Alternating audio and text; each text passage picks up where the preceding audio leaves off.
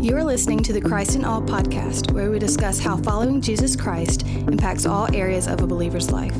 Each week, we will answer questions about the Christian worldview in an effort to help both new and mature believers grow in their faith. We hope you enjoy. Hello, everybody. My name is Matthew Smith. His name is Chad Hunsberger, and you are listening to the Christ in All podcast. Yeah. How's it going, Chad? Hey, it's great. Hey, I got a little scratchy voice, but other than that, I'm good. Well, you've kind of been busy the last couple. You've been yelling and shouting, and a lot of people having some intense debates I hope that's on not the why. convention floor. Yeah, Is that what you've been doing, I man? have steered clear of microphones for the last few days. Yeah, you had the opportunity, and now you waited until you got back. I needed this before- mic. This This mic, was yeah, more more important. comfortable Yeah. than what you. Okay, So what we're alluding to is you Yeah. just got back from the Southern Baptist Convention in Sure Nashville. did. In fact, just last night, as a Right. matter of fact, As as we're we're recording recording, this, sure. yes. This will come out a little bit later. In fact, as far as our schedule is working, for the listeners hearing this right now, the previous episode would have been the interview we had with Sean Parker, Yeah. who's the executive director, treasurer of the Mississippi Baptist Convention, but that's a component of the larger national Southern Baptist Convention. And this past week, as we're recording, this past week was the annual meeting. Yeah. This year took place Yeah. in Nashville, Tennessee, and you actually decided you were going to go this year, Yeah, right? yeah. Okay. So we want to talk some about your experience. Sure. We want to talk about some of the issues that were addressed and dealt with, and we're still dealing with. Yeah. As a convention, but before we jump into some of those things, you just want to give us like an overview of what that What annual the meeting convention is, yeah. So the Southern Baptist Convention, quote unquote, annual meeting is actually the existence of the Southern Baptist Convention. Yeah. It only exists for those 2 days. It's called into order, and then there is a 2-day business meeting essentially with reports and amendments and resolutions and motions and all of those different kind of things. That because the churches are autonomous, each of us can make our own decisions about who we are and what we. There are things that we need to affirm. Yeah. Thus, and we can talk about that another time about who we are as Baptists. But there's also we collaborate together, cooperate together to bring about greater fruit for the kingdom. And so there's reports from those entities that bring about that work. Yeah. The executive committee does a lot of the work outside those 2 days. Okay. They're both hired and volunteer committee members that, including a president, which is Ronnie Floyd, who do the stuff when the convention's not in session. Okay. So there's a big portion of the convention then that is their report as to what they've been doing, Gotcha. how that's been going, maybe even a vision for what's going to be coming in the future. That's something that Yep. got reported. And those sorts of things. That big meeting is run by the volunteer president, Yeah. who is voted on essentially every other year because Yeah. it's a 1-year term, but everybody always does You're it 2 years. able to be reelected for a second term, and everybody pretty much just Yes, gets. unless it's a problem, Yeah. everybody does it too. And as such, then he runs that meeting, and he is on. I didn't realize this. I just forgotten. He serves on all those committees. Okay. For all the trustees. So he's a part of all the seminaries for those couple years. He's a part of all of so IMB, NAM, ERLC. He's a part of all of those. So it's a really big job, one that I do not envy at all. You're not planning on Nope. campaigning for Just that to be one? clear, here on the Christ and Hall podcast for all you listeners. But it's an influential role, and then he runs the business meeting. He's the moderator officially, and J.D. Greer just left that position. We'll talk about the new guy in just a little bit. But so the meeting itself, that's the convening of all of these messengers. So messengers are anybody from a church that the church affirms to go and vote on their behalf, and so. Oftentimes, maybe most oftentimes, that's a pastor or a staff member, but it can be any church member that is affirmed by the church. Yeah. Okay. So like the elders sent me and Kylie Ham, one of our staff, and then actually a couple of our church Two members church members came just with went, us yeah. too. And so they still act as messengers. Yeah, They yep. still get They have the same vote that anybody else does. Yep. Right, awesome. Okay, so all right, well then we know we've actually, if anybody has kept up with this on social media or on the news, or some of the things that have been reported about this annual meeting, this was one of the biggest attendance of highest attendance in years, like since the 90s, right? Yeah. So you want to share a little bit about why people were flocking to this one in particular? Sure. So there was over 15,000 messengers at this one. They even had to change buildings, right? Had to switch buildings, and then in the building we were in for some of the more significant votes that people knew were coming. It was like standing room. I barely got a seat, and I got there even sometimes 20 minutes early, and they were standing 4 deep all around. I mean, it was insane. Probably it was just insane. Having to pack it's hard them to describe. But the reason for that was a couple things. Usually the year that there is a presidential election always has more people. Yeah. But it's not typically as potentially contentious as this one was. And the reason for that is a couple reasons. One is that there was one candidate in particular who was seemingly trying to, more campaigned than I've ever seen in my 38 years of being in the convention. Just more like wanting to be president than I've ever seen. And even typically, it's not as, like, there were 4 candidates. That may be normal, but it was a lot of, I think I should do it, and here's why. And there was one in particular, no secret, his name is Mike Stone. He is a part of a group called the Conservative Baptist Network, who was really concerned that we as a convention were starting to veer liberal. And by liberal, not just, was saying, not just politically liberal, but like theologically liberal. And so there was some concern even from some people who were saying like, whoa, well, if we think we're going liberal, like we got to make sure we're not. Yeah. And then on the other hand, there were some who were speaking very convincingly that we're not. And they were wanting, there was some much needed. So let me back up. Mike Stone was a member of the executive committee. Yeah. Simultaneously, the executive committee is under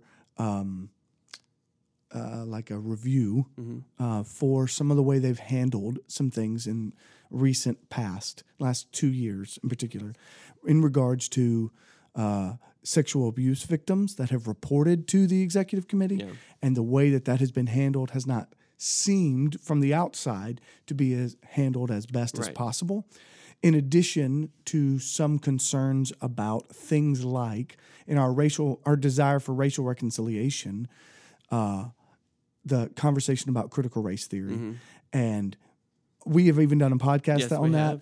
And I said definitively on there, critical race theory has heresy in it. We would not affirm that. There are things that we feel like we might be able to learn, but there was some reasons that there was, even in saying that brought some fear to people saying, wait, if we say there's anything we can learn from it, then maybe we are willing to just take it on wholeheartedly and embrace critical race theory. And so there was a lot not of what anybody wants to do. Needed statements this week about we do not affirm critical race theory. The seminaries do not affirm it. The convention does not affirm it. What we do believe in is there's a premise that it talks about, which is systemic racism, and we believe that systemic racism exists. Yes. We believe that there are... needs to be addressed. And needs to be addressed. And the greatest answer for that is the gospel. Yeah. And so there was so all of that comes together where you get this guy, who was claiming that we were going liberal, was a part of the executive committee that's under review, was like pleading, and now we know, was making some false statements about some key leaders. We now, that's even come out in the last couple of days about some leaders that some people were believing because they didn't have a reason not to, so to speak.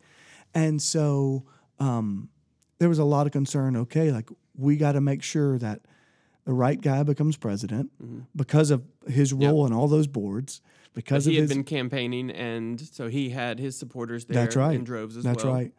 And we've got to make sure that when resolutions come about, so a resolution is a statement that really we as Southern Baptists make to the world, saying here's something we hold fast to. And so if there are any of those that need to be stronger or worded a certain way, we wanted to stay like together in. And so that's why it was in droves. That's why 15,000 people were there. I had already signed up to go, but I was glad I was there. Yeah. Again, to represent Colonial Heights, but even to be able to have a conversation like this to help our church, our elders know who we are. And they continue to say, we are, as Southern Baptists, we are Great Commission Baptist. We are. Yes. We believe in the Great Commission. We hold fast to the gospel. We believe in planting churches, sending missionaries, equipping people through seminaries. And so, it was potentially contentious, but I think went about as well as it could. Okay. So those are some of the issues. Like, do we want to say anything more about critical? I mean, we've already kind of addressed that in a previous episode. And I don't know that we necessarily need to dive too much into some of the stuff with the sexual abuse. Other than we'll go ahead. So I would say there was one big motion that was made, and this is helpful for everybody to know, because there was some major criticism of the executive committee about how they handled some of these sexual abuse survivors, victims. And the accusation is that they just covered it up. Yeah. Right. And even allowed the people who were accused, and maybe even we found out that they have actually done those things, that they've allowed them continue in their areas of ministry. Correct. And so there is even, no secret, Russell Moore has stepped out of his role because he didn't want to be a part of that anymore. Yeah. And so the executive committee had already decided that they would get an outside group to study them, to determine if there were any problems. Yeah. The problem with that was the report was only going to be given to the executive committee. And so everybody was really bothered, myself included. And when I say everybody, when this vote came about, it was probably a 98% for. Yeah. Okay. But there was a vote made or a motion made from the floor to take it out from the committee's responsibility, to create a separate task force that their sole job would be to hear the report from this third party and report it back to the convention. Gotcha. So now there's appropriate accountability. Because if the investigation finds stuff about the executive committee, and the only people who hear about it are the existing members of the executive committee, it's not doing any good. The people who are potentially covering things up could just keep covering it up. And their original statement was that it would only apply to those currently on executive committee. Well, this is an issue that's 2 or 3 years old. So this motion, which was approved, was to go back 3 years and that report be given to a task force who would then report it. Yeah. And here's why, again, there was a guy standing at the microphone, and I was so thankful for the way he presented this. But he said, no matter what this vote is, I need every sexual abuse survivor to hear me say, you are worth this.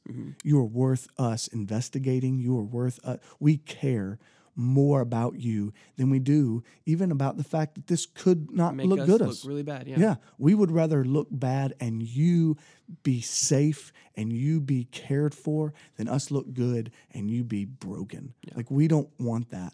And so, man, after that, there was applause. I wanted people to hear that and know that. And so I would say again, where there was this thought that was going to be real, how close is this vote going to be? No. I'm talking overwhelming. I say 98% only because I don't know who if there were people holding their thing up or not, but it was a lot. So I was very encouraged by that. And so those were some things where it was really how's this going to go? What's this going to, who is hearing this? And again, thoughts about critical race theory. We wanted our multi-ethnic brothers and sisters to hear us say, No, we don't. Yeah. We don't affirm this ideology, but we affirm you, and we affirm that we are completely against systemic racism. When there were some bold statements made by not just our seminary presidents, but also our some of our committee leaders, our actual president, that were just greatly affirming in that. I'm certainly a white man, so I don't know exactly how that was heard, but my prayer is that was heard with great love and desire to be reconciled in that way. Good deal. Okay. So do you want to talk some about the actual presidential election now? Yeah, so the election itself, again, I mentioned Mike Stone. There was another guy, there was four. There was one guy who got 600 votes or something. Yeah, it was small. so Al Mohler, he received about 25% of the vote. And then another man named Ed Litton, pastor in Mobile. So then it was a runoff between Ed Litton and Mike Stone, and Ed Litton won with 52%. Yes. You have to have 50%. Yep. And Ed Litton is kind of, in some ways, not as well known as some of our presidents have been in the past. He's certainly known, but not quite as much as some guys like a J.D. Greear, who's just leaving, written many books, and Steve Gaines, pastor of Bellevue, and some of these things where there's just a much larger congregation. Or on this particular, Al Mohler is really known. Pretty well known. Yeah. But Ed Litton, I'm very excited. He has a strong desire for racial reconciliation. He is a conservative, Bible-believing, gospel-preaching, Christ-exalting pastor. There will have been some trying to present him as liberal. Yes. And he is not. There's nothing that we read of his or heard of him saying that gives us that indication. And so my prayer is for him that as he leads, that he will be a uniter.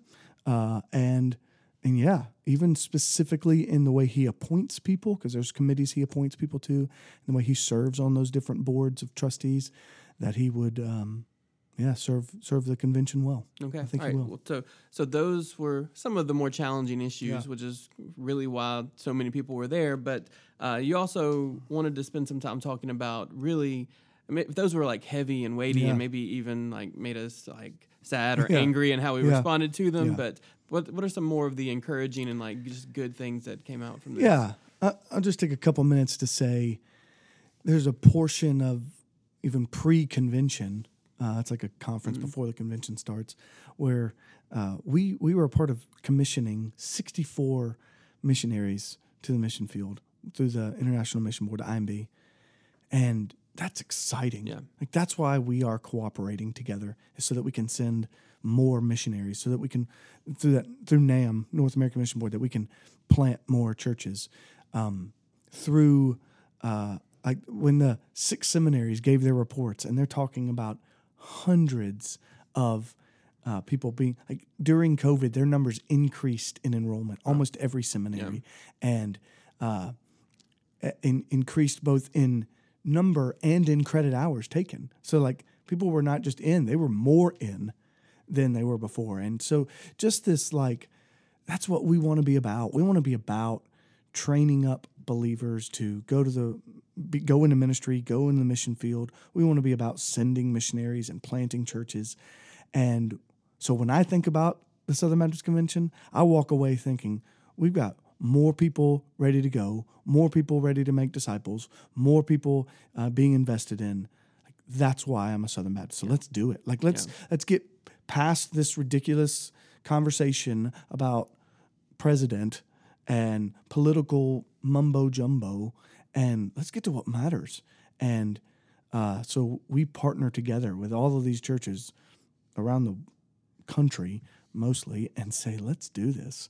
And I can get real excited about that for sure. Absolutely. So I praise God for the work that collectively we're able to be a part of because of it. So, and we'll talk about this maybe in another episode, but like when you give financially to Colonial Heights, we give from that to our convention. So you're a part of helping 64 missionaries and church plants and seminaries and all of those things. And so I love thinking that, seeing that take place. It's really good. Stuff. So for people who might be interested in watching firsthand some of the things, it was recorded. It is available on their website. Yeah. Is there anything in particular it's one of I've looked at it. It's one of those things where you have like a 3-hour video and you just kind of have to kind of fast forward through to kind of pick pieces out. Is there anything in particular that you might recommend people go back and watch? J.D. Greer's sermon or his report, whatever he gave. The presidential address, I think. It was it was really, really good. If the conference, Ascend conference is available, there's a sermon by Kevin Smith. One of my favorite sermons I've heard in a long time. Awesome. I mean, man, it was really, really good. The seminary reports are just interesting, depending on who you are. Yeah. That's interesting, and again, kind of celebratory in that way. The IMB report and NAM report, those can be exciting. Again, you have to kind of get through the statistics that they're telling you, but there's excitement there. But I do think J.D. Greer's presidential address and Kevin Smith's sermon were two of the best things I heard all week. Excellent. Okay. Anything else? Any other high points? No, I look forward to kind of breaking down why we're Southern Baptist. That's what we're looking to do next episode. So we've addressed some of the heavy issues. Yeah. And people may be struggling with, do I remain a Southern Baptist at this point? So, and I think the next episode will say, we're kind of answer that question. Let's do this. Absolutely. All right. So that's going to wrap us up for today then. Thank you so much for giving us your time and listening to this episode. If you enjoyed it, please share it on social media. Give us a rating and review on your podcasting app. Thank you for listening. Thank you for listening to the Christ in All podcast, a ministry of Colonial Heights Baptist Church in Ridgeland, Mississippi. Together, we glorify God by making disciples of all nations. For more information, please visit our website at colonialheights.org.